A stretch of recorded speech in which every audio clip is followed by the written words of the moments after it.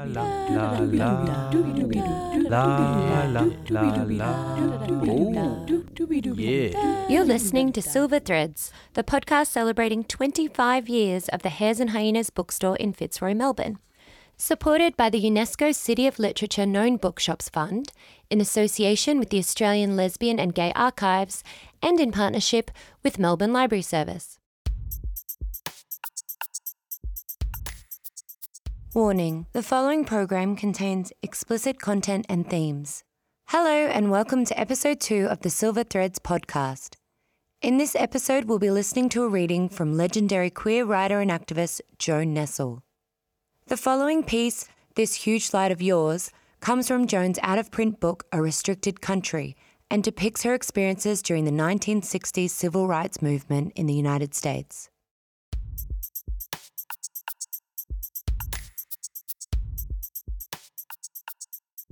This is Joan Nestle, and I want to thank everyone who's made these recordings possible. I'll be recording some of the longer pieces from A Restricted Country, which is now out of print, so this is a way of preserving these words. And I want to thank the generous readers and listeners in this new country of mine, listening to these words, born in the Bronx so long ago. The first piece I'm going to read is called This Huge Light of Yours, and it grows out of my involvement in the civil rights movement in America in the mid-1960s. This huge light of yours, it's dedicated to Arissa Reed, for whom I did not keep the porch light burning bright enough. Arissa Reed is a young African-American woman who had been raped, who came to the archives, the Lesbian History Archives, to find a safe place. But we couldn't keep her going, and she committed suicide at much too soon. It's always too soon. So this is my commemoration of Arissa as well. The 60s is a favorite target of those who take delight in the failure of dreams. For those who dabbled in social change, or who stayed aloof from the passion of the times, the 60s has become a playground for nostalgia, a pot-filled room of counterculture adolescents playing with anger. But it is a sad cynicism that jeers at the defeat of courage and commitment, and a selfish one, too. There is one group of Americans that cannot play with the 60s, cannot give those years to mockery and disdain.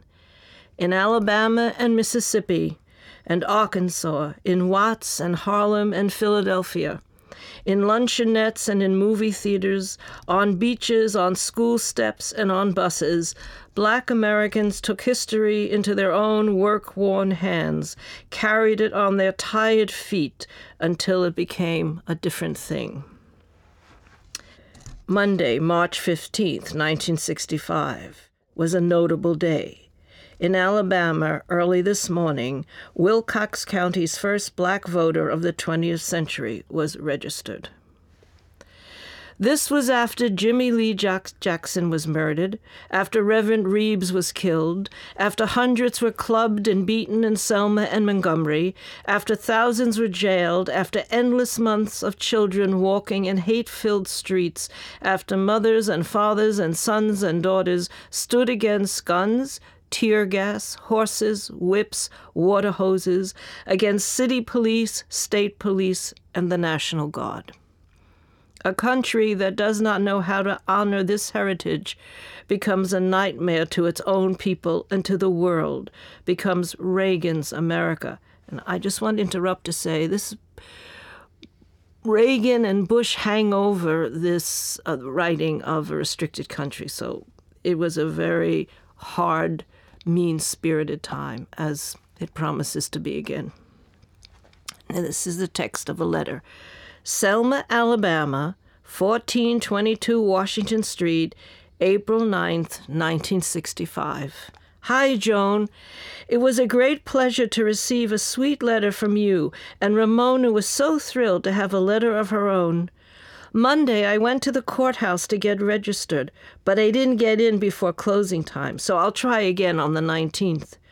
Judy doesn't live with us now. She has a room in the project near the church. But we keep in touch with each other, and we all miss you both very much. It was a pleasure to have had you live with us. Things here now are not as strong as they were when you were here, but they're going to pick up in a day or so. We still have mass meetings and sing all those freedom songs. I didn't have any stationery paper, but I wasn't going to let that stop me from writing. Everybody here is doing just fine. We are still praying the same prayer, and that one day we shall overcome. We'll be glad to have you at any time. I'll start burning the porch light on the last day of May looking for you. We shall overcome, Mrs. M. Washington. The Lower East Side, New York City, 1965. Carol had left me. I found a small one-room apartment on East 6th Street between Avenues A and B. Here in this compressed tenement, guarded day and night by a huge Polish man who sat framed in the always open door of his ground-floor apartment, in a chair that disappeared under him with his gout-stricken legs stretched out in front of him, I took refuge. I joined the others who were also much reduced in circumstances. Black and white, young and old, children and adults, we crammed the sorrows and angers of our lives into the hard squareness of those small rooms.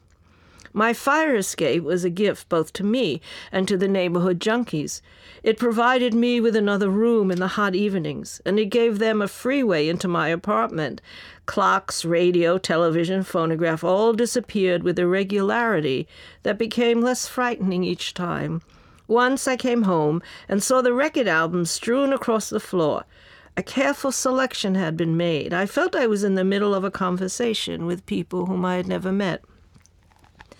I would not give up access to the open air, however, and one afternoon my faith was proved right. I was sitting at my table in front of the open window, typing a paper for school. I looked up to think for a moment and saw a tiny gray head poking into the room. It was Catley, as I came to call her. She looked around, looked at me in the small room, then turned and disappeared. I went back to work, but stopped in amazement a short time later. The small gray cat had returned, only this time she had a smaller cat dangling from her mouth, the first of 6 kittens she would bring through the open window and deposit on the floor of my room. Catley never gave up her wandering ways, and I became the foster mother of her squirming brood. The Lower East Side, with its shabbiness and wonders, its freedoms and reductions, its tough little joys and unexpected havens, was much like my open window. Because my television had disappeared in one of the earlier forays of my unknown visitors, I had not seen the images of hatred that were pouring out of Alabama that March. The black men, women, and children beaten with the flailing clubs of Jim Clark's men, the hoses turned full force on the peaceful marchers, washing away the grip of tightly held hands, slamming people against the earth, the trees, each other, the dog's teeth bared in never-ending snarls, all those forces marshaled against a band of would-be voters. But I had ridden freedom buses into Philadelphia and Baltimore, had hidden from thrown rocks, had washed spit from my face and hair, had sat with CORE, the Congress of Racial Equality, comrades at soda fountains, while the no trespassing laws were read to us, and had been dragged out of restaurants that Black Corps members could not even enter. We, the white protesters, acted as a fifth column. Usually, under the leadership of a minister, we would enter one of the segregated restaurants, pretending to be quiet couples. Then we would join each other at a table, remembering never to eat or drink anything that was on the table, not even the water. At a given signal, we would all rise, and the respectable air of the restaurant would be broken by the minister reading a statement announcing who we were, and that we would not leave until our black comrades, who are now picketing and shouting outside the restaurant, were allowed to join us. The simple act of opening the door to all Americans never happened during these early years. Instead, the police were called, we were read our warnings, and then we were dragged out to join the demonstration. As whites, we were useful for infiltration. But what we learned was the unforgettable curse of our privilege. I wore a double mask in those early 60 years, in those white restaurants. My first deception was to the enemy, the pose of a nice white person who could be let in and would sit down and eat in quiet tones, ignoring the battle for human dignity that was happening outside the windows. The second was to my friends, the pose of straightness, the invisibility of my queerness. They did not know that when the police entered with their sneers and itchy fingers, I was meeting an old antagonist. Perhaps their uniforms were a different color, but in the lesbian bars of my other world, I had met these forces of the state. I never told my comrades that I was different, because a secret seemed a little thing in such a time of history. Although I did not have the images flickering across a black and white screen, I had seen the photographs in the papers, the large black woman held to the ground by 3 white sheriffs, a nightstick across her throat, her skirt pushed up above her knees. All of us had seen and heard what was happening in Selma. There was no place to hide. The night of the first attempt to cross the Edmund Pettus Bridge, the night of the brutal attack on a citizens' army, Judith, a straight friend, called to tell me what she had seen on television and to ask me if I would go with her to Selma, Alabama, to do voter registration work. I looked around me at the loss of love my life had become, at the hate that threatened all love, and I wanted to go, to do battle with another enemy besides my own despair, to use my body not for lovemaking, but for filling the ranks in the struggle to change history. The next day, Judith and I joined the small exodus that was taking place all over America. We both had never traveled to the Deep South before. We first flew to Atlanta to make connections for the flight to Selma. Once in the airport, our backpacks and northern white faces loudly proclaimed us as a new breed of hated carpetbaggers. The Atlanta airport was like a troop station during a war, except that both sides were visible and in close contact with each other. Scattered throughout the terminal were groups of young people with their sleeping bags, nuns and priests in larger groups talking quietly, small suitcases resting against their legs. We milled around, drawing closer to each other as the anger around us grew more distinct. Trapped into serving people they despised, the ticket agents could only load their responses with veiled verbal threats.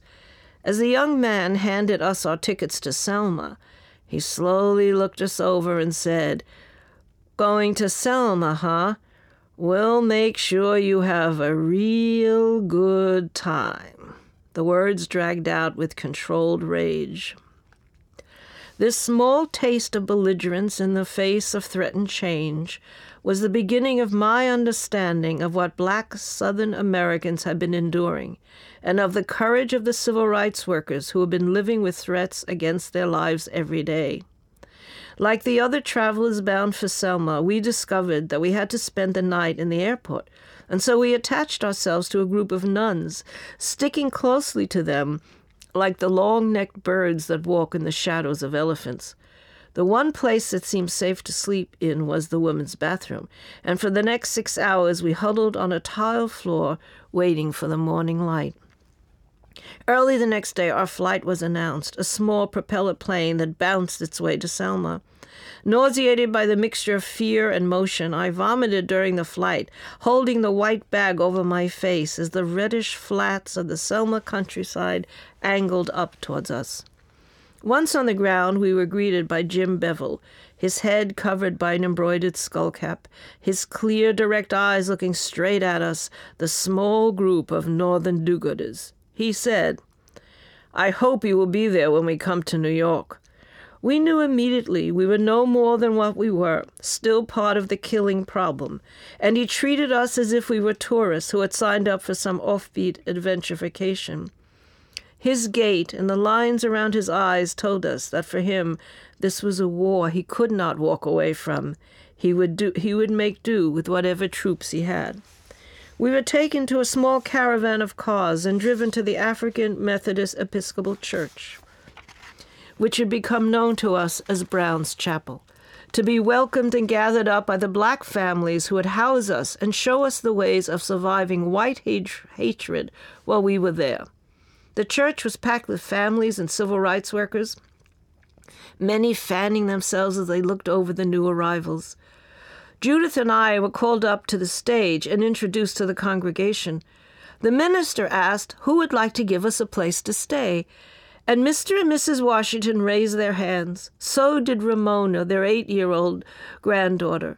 We went to meet them and were introduced to their oldest son, Walt, who quietly and courageously was to save our lives several weeks later.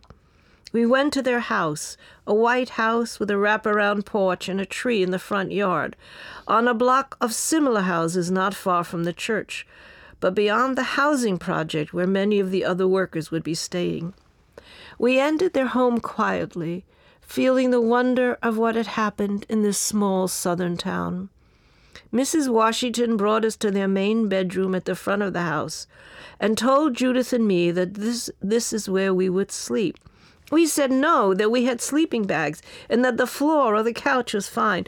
Mrs. Washington insisted.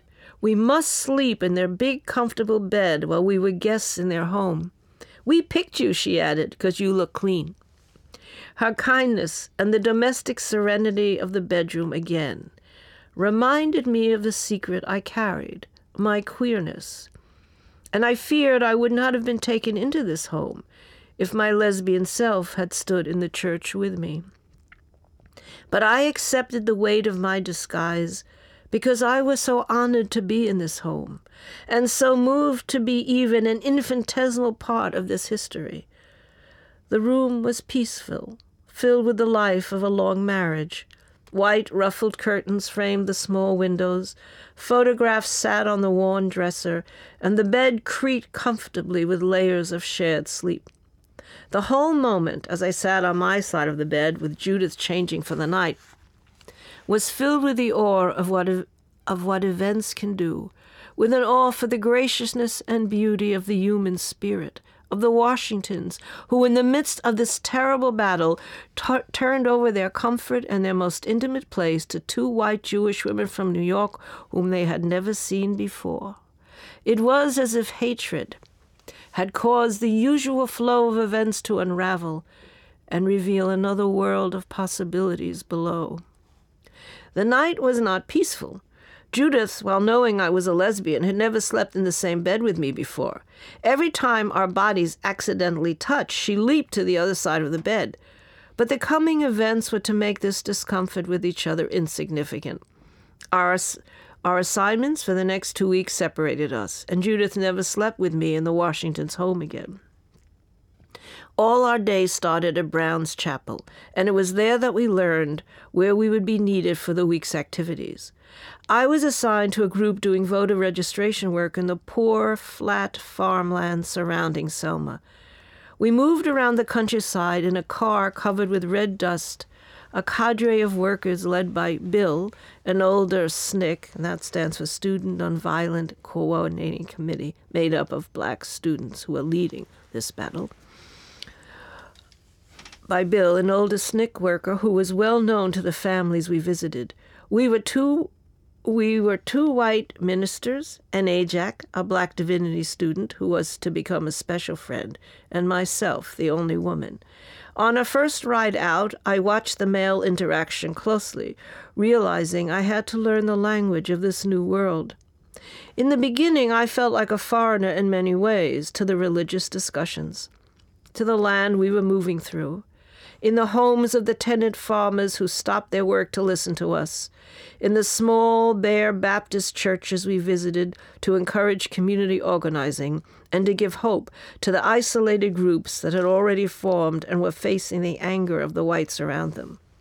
But we had work to do, and eventually my differences just became part of the pack I carried.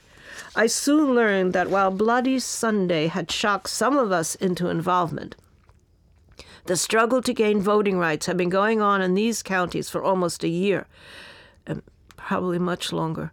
The men, women, and children who had responded to the call for action by SNCC and the Southern Christian Leadership Conference workers were now a family of peaceful resistors who were wise in their knowledge of the forces arrayed against them, and who knew they would not be turned around. However isolated, however small the gathering, the sense of unity was dazzling. One day our car pulled into a dirt road in front of a small wooden church, and inside waiting for us was a group of black young women and men standing in a circle to greet us.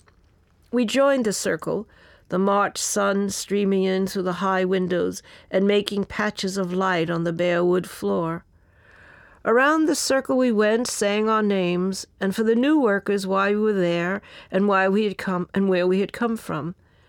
When it came to Ajax, he told us his real name and then added his nickname, saying, "I heard you had some dirt down here and I came to help clean it up." The congregation of grassroots activists laughed and everything seemed possible. Later in the day, we were driving away from a visit to a tenant farmer's home on a dirt road that lined a newly tilled field. A trooper's car appeared behind us, coming out of the dust we had stirred up along the road. Our driver, Bill, turned his head and told us to be careful and quiet.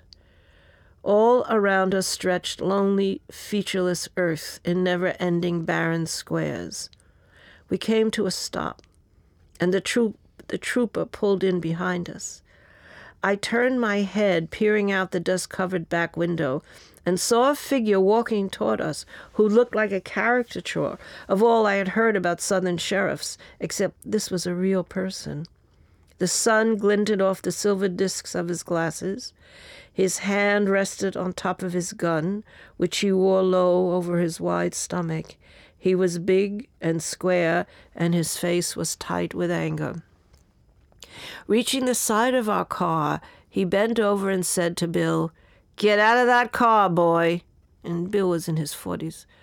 The SNCC worker was a gray-haired man, lean and tall. Bill moved out of the car almost as if he was bored. The trooper made him stand spread-eagled with his hands flat on the roof of the car as he frisked him, lecturing Bill about getting his passengers out of the county if he knew what was good for him and stop stirring up trouble. We, the white northern visitors to this landscape, sat in a silence that choked us, a silence Bill had demanded. We knew we could go back home, back to a world where troopers didn't appear from nowhere and put a gun to your head.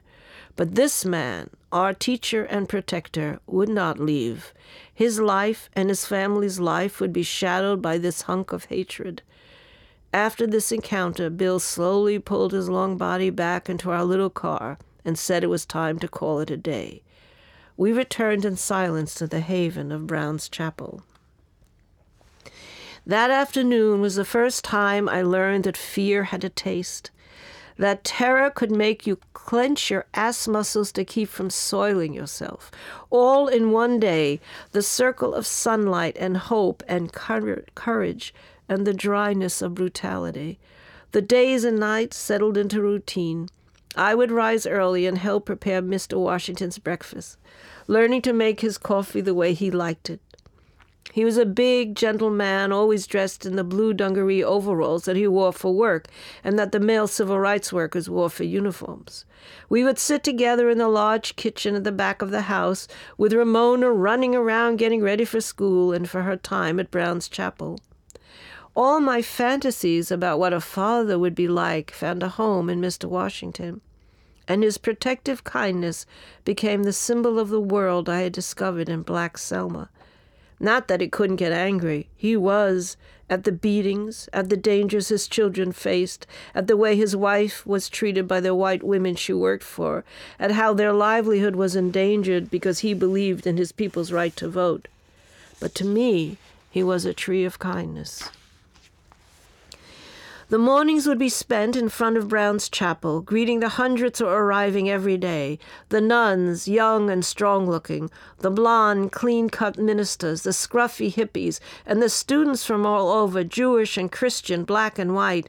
The SNCC and SCLC workers moved among us, organizing the new arrivals, caucusing in small groups, mapping the goals and dangers of each day. For several days there were marches into downtown Selma. During one of them, Ajax was clubbed in the head as he bent his body over a fallen woman. I saw him the next day with his head swathed in bandages, the ever-present paperback on a philosophical theme protruding from his back pocket. His spirit was not daunted, but his seriousness seemed to anchor his short, solid body closer to the ground. We all gathered back at the church as soon as it got dark, hundreds of us pouring in there through the double wooden doors, coming home after the tensions of the day. As the night sky grew darker, the troopers gathered their cars around the chapel, turning their bright lights on its white wood walls, sitting or standing by their cars with the rifles cradled in their arms. Sometimes you'd hear the voice of Bull Moose Clark come booming out over his loudspeaker. Every night, hundreds of workers and families packed into the church built for 50 or 60 people, knowing the enemy had an easy target if his rage spilled over and he refused to respect the sanctuary of the church. This was America in 1965, and as we stood in our rows singing "This Little Light of Mine," we knew a mighty battle was raging and would rage, and I'm just going to say, and is raging again in America. Long after the church's lights had been shut off for the night, it would rage on into the years, and above the shouted ugliness of the bullhorns would soar the sweet, shining voices of the youngsters who always sat in front of the chapel, right under the altar, their heads rocking from side to side, their hands raised in big claps, swinging from side to side, giving the rest of us the beat of hope. Some nights after we left the church but had too much nervous energy to go to bed, we gathered in a large one-room grocery store and restaurant that served as a social center for the black community.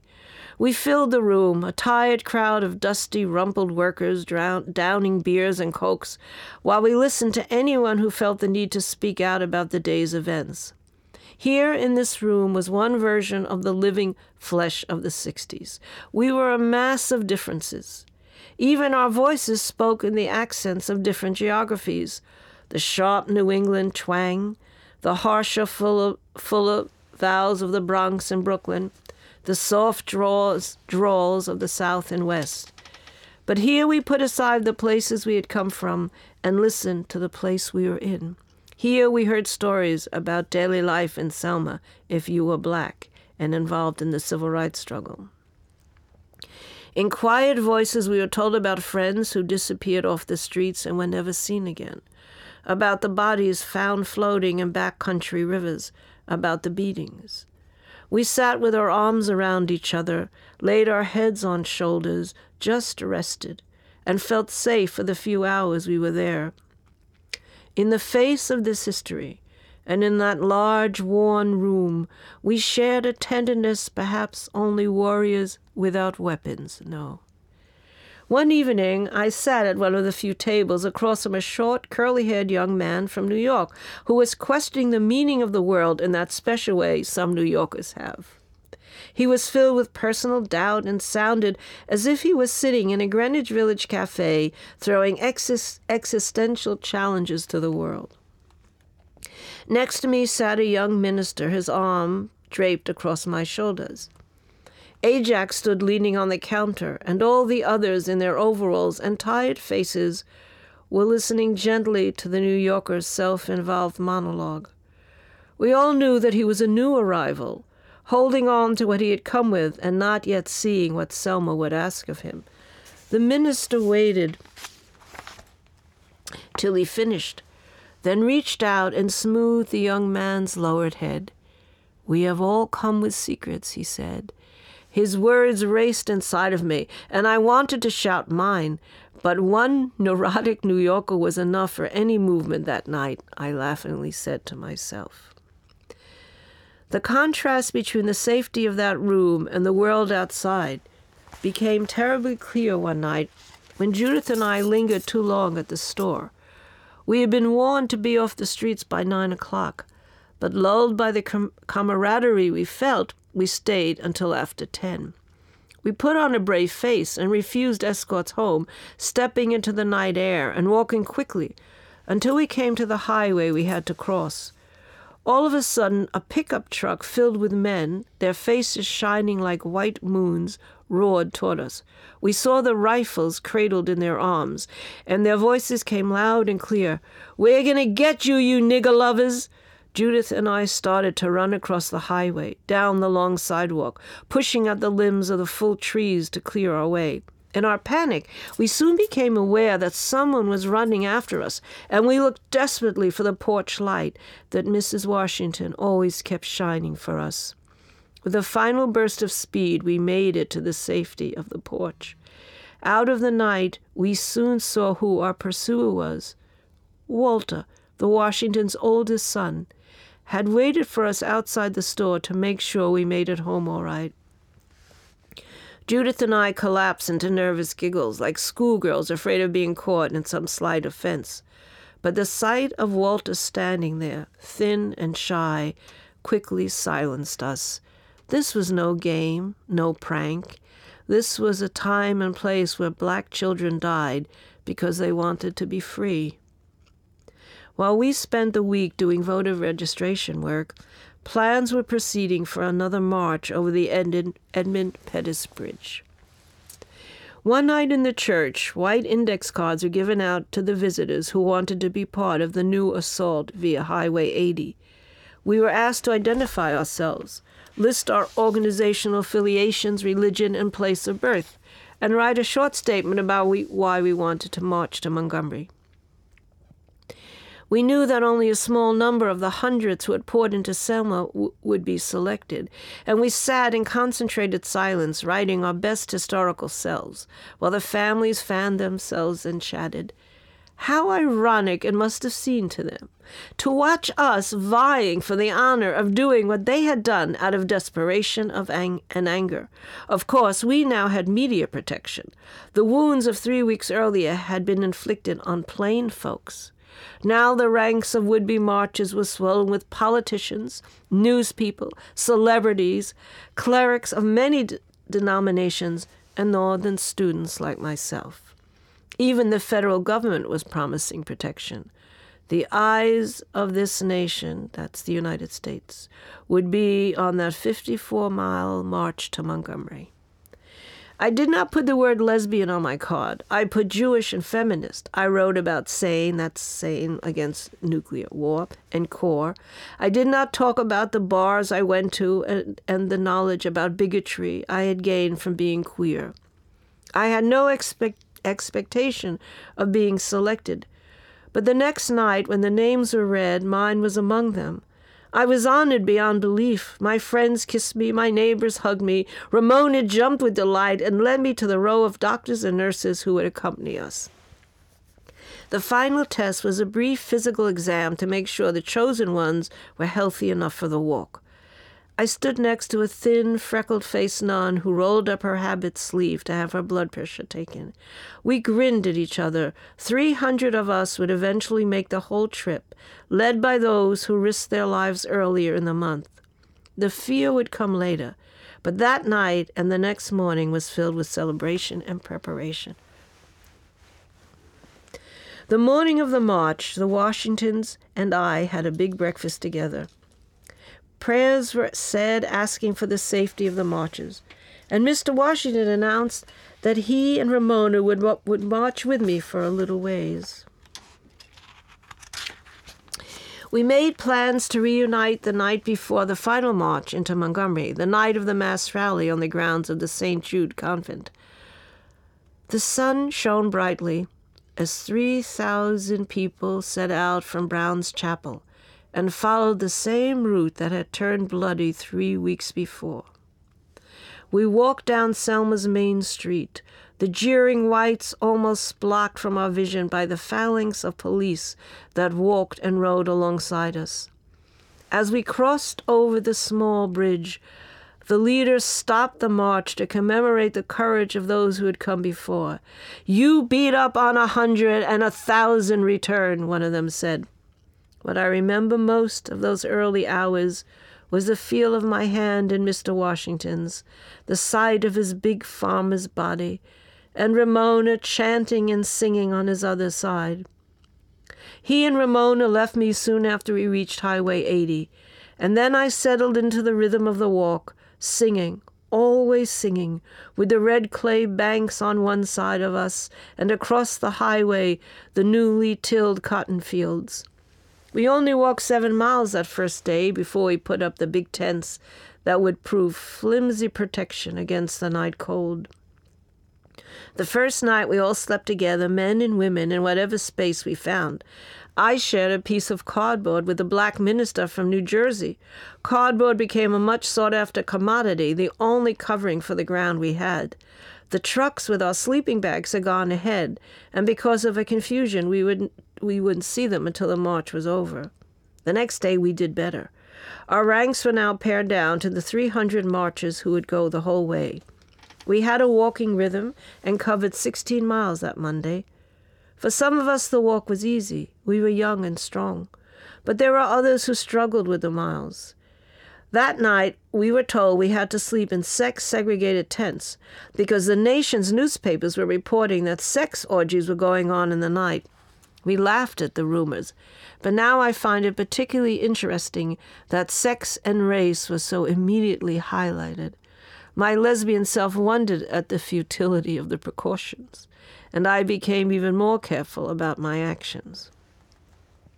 The March winds turned cold after dark, a bitter cold that few of us were prepared for. I spent long hours standing around the improvised heaters, large metal garbage cans filled with wood that we fed throughout the night. Like hobos, we surrounded the crackling fires, black and white, women and men, trying to find some warmth in that southern night. Tiredness eventually overcame me, and I walked into the huge women's tent, feeling lonely and careful. "Joan, Joan, over here!" It was one of the young women I had met in a church visit. She was lying on pieces of cardboard with 3 of her friends. A thin blanket covered them, and she offered to share it with me. I lay down with them. We huddled close together, trying to squeeze out what warmth we could. On Tuesday, the weather turned against us, but we had reached our destination, the large grounds of St. Jude. We spent the day erecting tents and building the stage out of wooden caskets turned upside down. I remember especially a small, hunchbacked white man who spent the day crawling over the coffins, hammering hour after hour. I helped prepare drinks for the workers and the incoming demonstrators. We set up huge kettles of lemonade in the middle of the field and ladled out hundreds of cups. Then Frank, a middle-aged black man, and I walked the boundaries of the convent, serving the security guards. He told me about his wife and how he wanted to leave the South. I told him about the Lower East Side, but not about my woman lovers. Again, I felt the contradiction between kept silences and new honesties. When we had quenched the thirst of the workers, we found the convent's kitchen. The huge kettles had to be washed out, and we needed running water. The large institutional kitchen was in the back of the building, and sitting in the open doorway were 6 older black women wearing starched white uniforms and small white caps, the domestic staff for the convent. All the nuns we had met were white. We asked permission to use the sink, and without a word they nodded their heads, staring at Frank and me the whole time. They had never seen a white woman do this work, Frank said, as we practically climbed into the pots. Later that day, as I was helping Ajax pull on one of the heavy tent lines, I heard my name called out. It was Judith, running across the field. We hugged and laughed and promised to find each other when the march was over. She was to stay many more months than I. I spent the rest of the day working with Ajax, and then we were given shelter in the convent. The nuns were particularly attentive when they discovered I was Jewish. One young woman gave me a pair of pajamas to change into and led me into a hidden cupboard so I could change without being seen. One of the male marchers was having tea in a small parlor right outside my improvised dressing room, and the nun was especially concerned that he did not see me. The pajamas had small hearts on them and were of a light seersucker fabric. I had not worn pajamas like these since I was a little girl. I was given the one available cot while my comrades slept on the floor, on chairs pulled together and on couches. I woke the next morning to a sweet-faced nun bending over me, her cross swaying before my eyes. For 1 minute I didn't know where I was, and then I saw our muddy boots, and I remembered. That night, thousands poured into the campgrounds. I rejoined Judith, and we stayed busy trying to keep an eye on Ramona and get some sleep for the next day. Rain had turned the campground into a muddy swamp, but the big show with stars like Joan Baez and Shelley Winters still went on. We all sat in little wooden chairs sinking into mud as the coffins became the stage. At some point, the huge spotlights went out. An argument broke out between civil rights workers and the police who refused to help. I was standing next to a mobile home, one of the many that housed the more famous marchers, when I saw a small group of workers, police, and National Guardsmen approach the trailer. One of the workers pounded on the door, and a very drunk, very voluptuous Shelley Winters, an aside, she was an American actress, she since has died, who was a down-to-earth, full-busted woman, a wonderful comedian and a wonderful actress. Okay. One of the workers pounded on the door, and a very drunk, very voluptuous Shelley Winters opened it. "Help us, please, Miss Winters," the worker pleaded. "We need the lights from the military trucks to light up the stage." Winters was leaning out over the doorway of the van, her low-cut dress getting wet in the pouring rain. "Honey, come here," she said in a slurred, amused voice, motioning to the National Guard big shot. He approached, and she whispered something in his ear. He laughed and cupped his hand over her full breast. "Okay, give them the lights," he shouted to the gathered crowd. When I got back to the tent, Judith had secured a sleeping spot for us, our number now grown by one. A tall, raw-boned blonde woman had joined us. We slept that night, along with thousands of others, on a bed of warm mud. The morning light came slowly, and marchers stumbled out into the gray, glad the night was over and anxious for the final stage of the march to begin. Everywhere cries of recognition ran out, for people had kept arriving throughout the night, and old friends ran to greet each other. From under one of the tent flaps appeared Susan, my first woman lover. We just had time to shout hello to each other before we had to line up.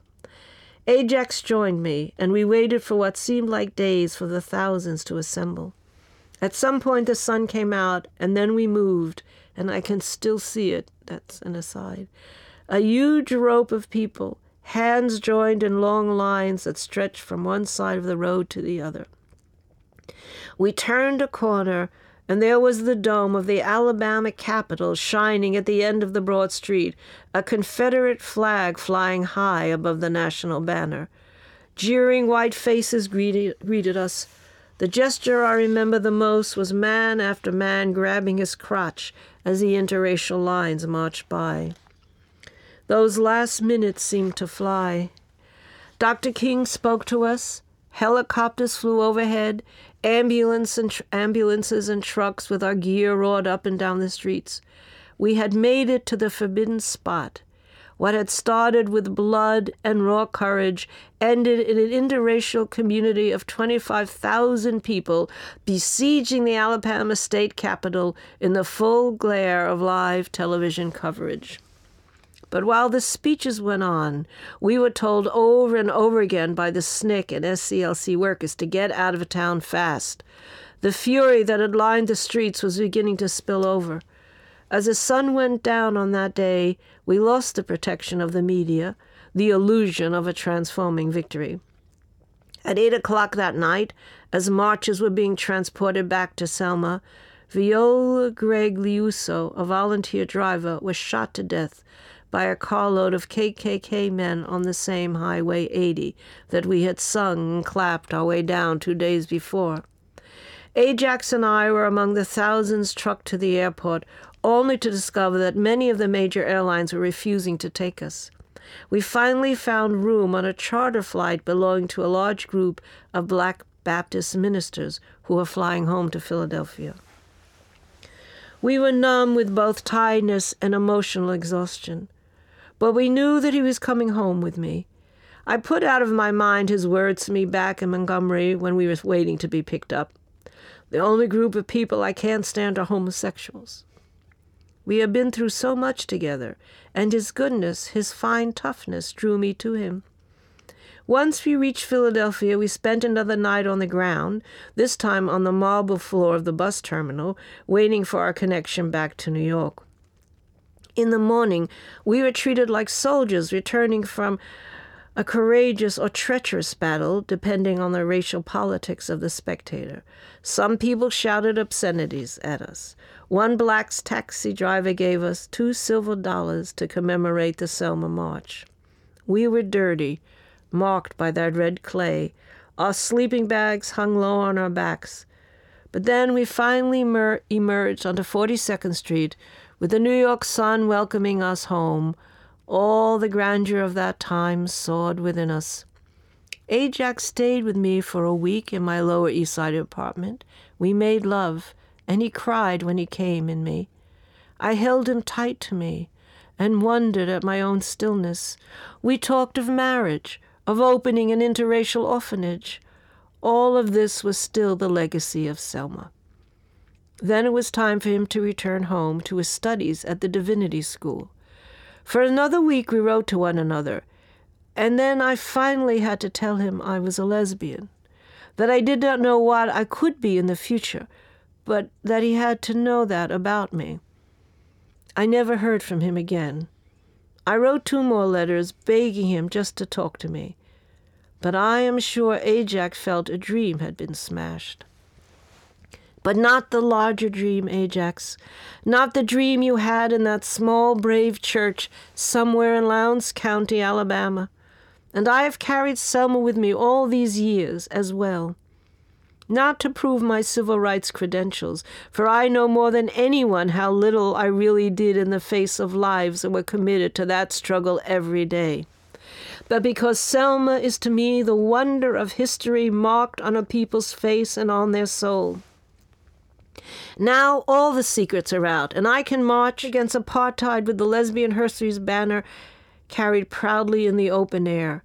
And all around me are other gay women and men joining voices with the thousands more to say no to a killing racism and yes to a new world of liberated lives. I carry with me the belief that Mr. and Mrs. Washington would still greet me at their front door. This is the letter I received. Selma, Alabama, Washington Street, April 9th, 1965. Dear Joan, Judy has moved to the project so she can be closer to the church, and I enjoyed reading your letter. And we enjoyed you and Judy staying with us. This might be a short letter, but I am glad Mother reminded me to write you because I was getting ready for Easter program. I hope that you can come back and visit us again, and I just might have a surprise for you. Come back. With love, Ramona.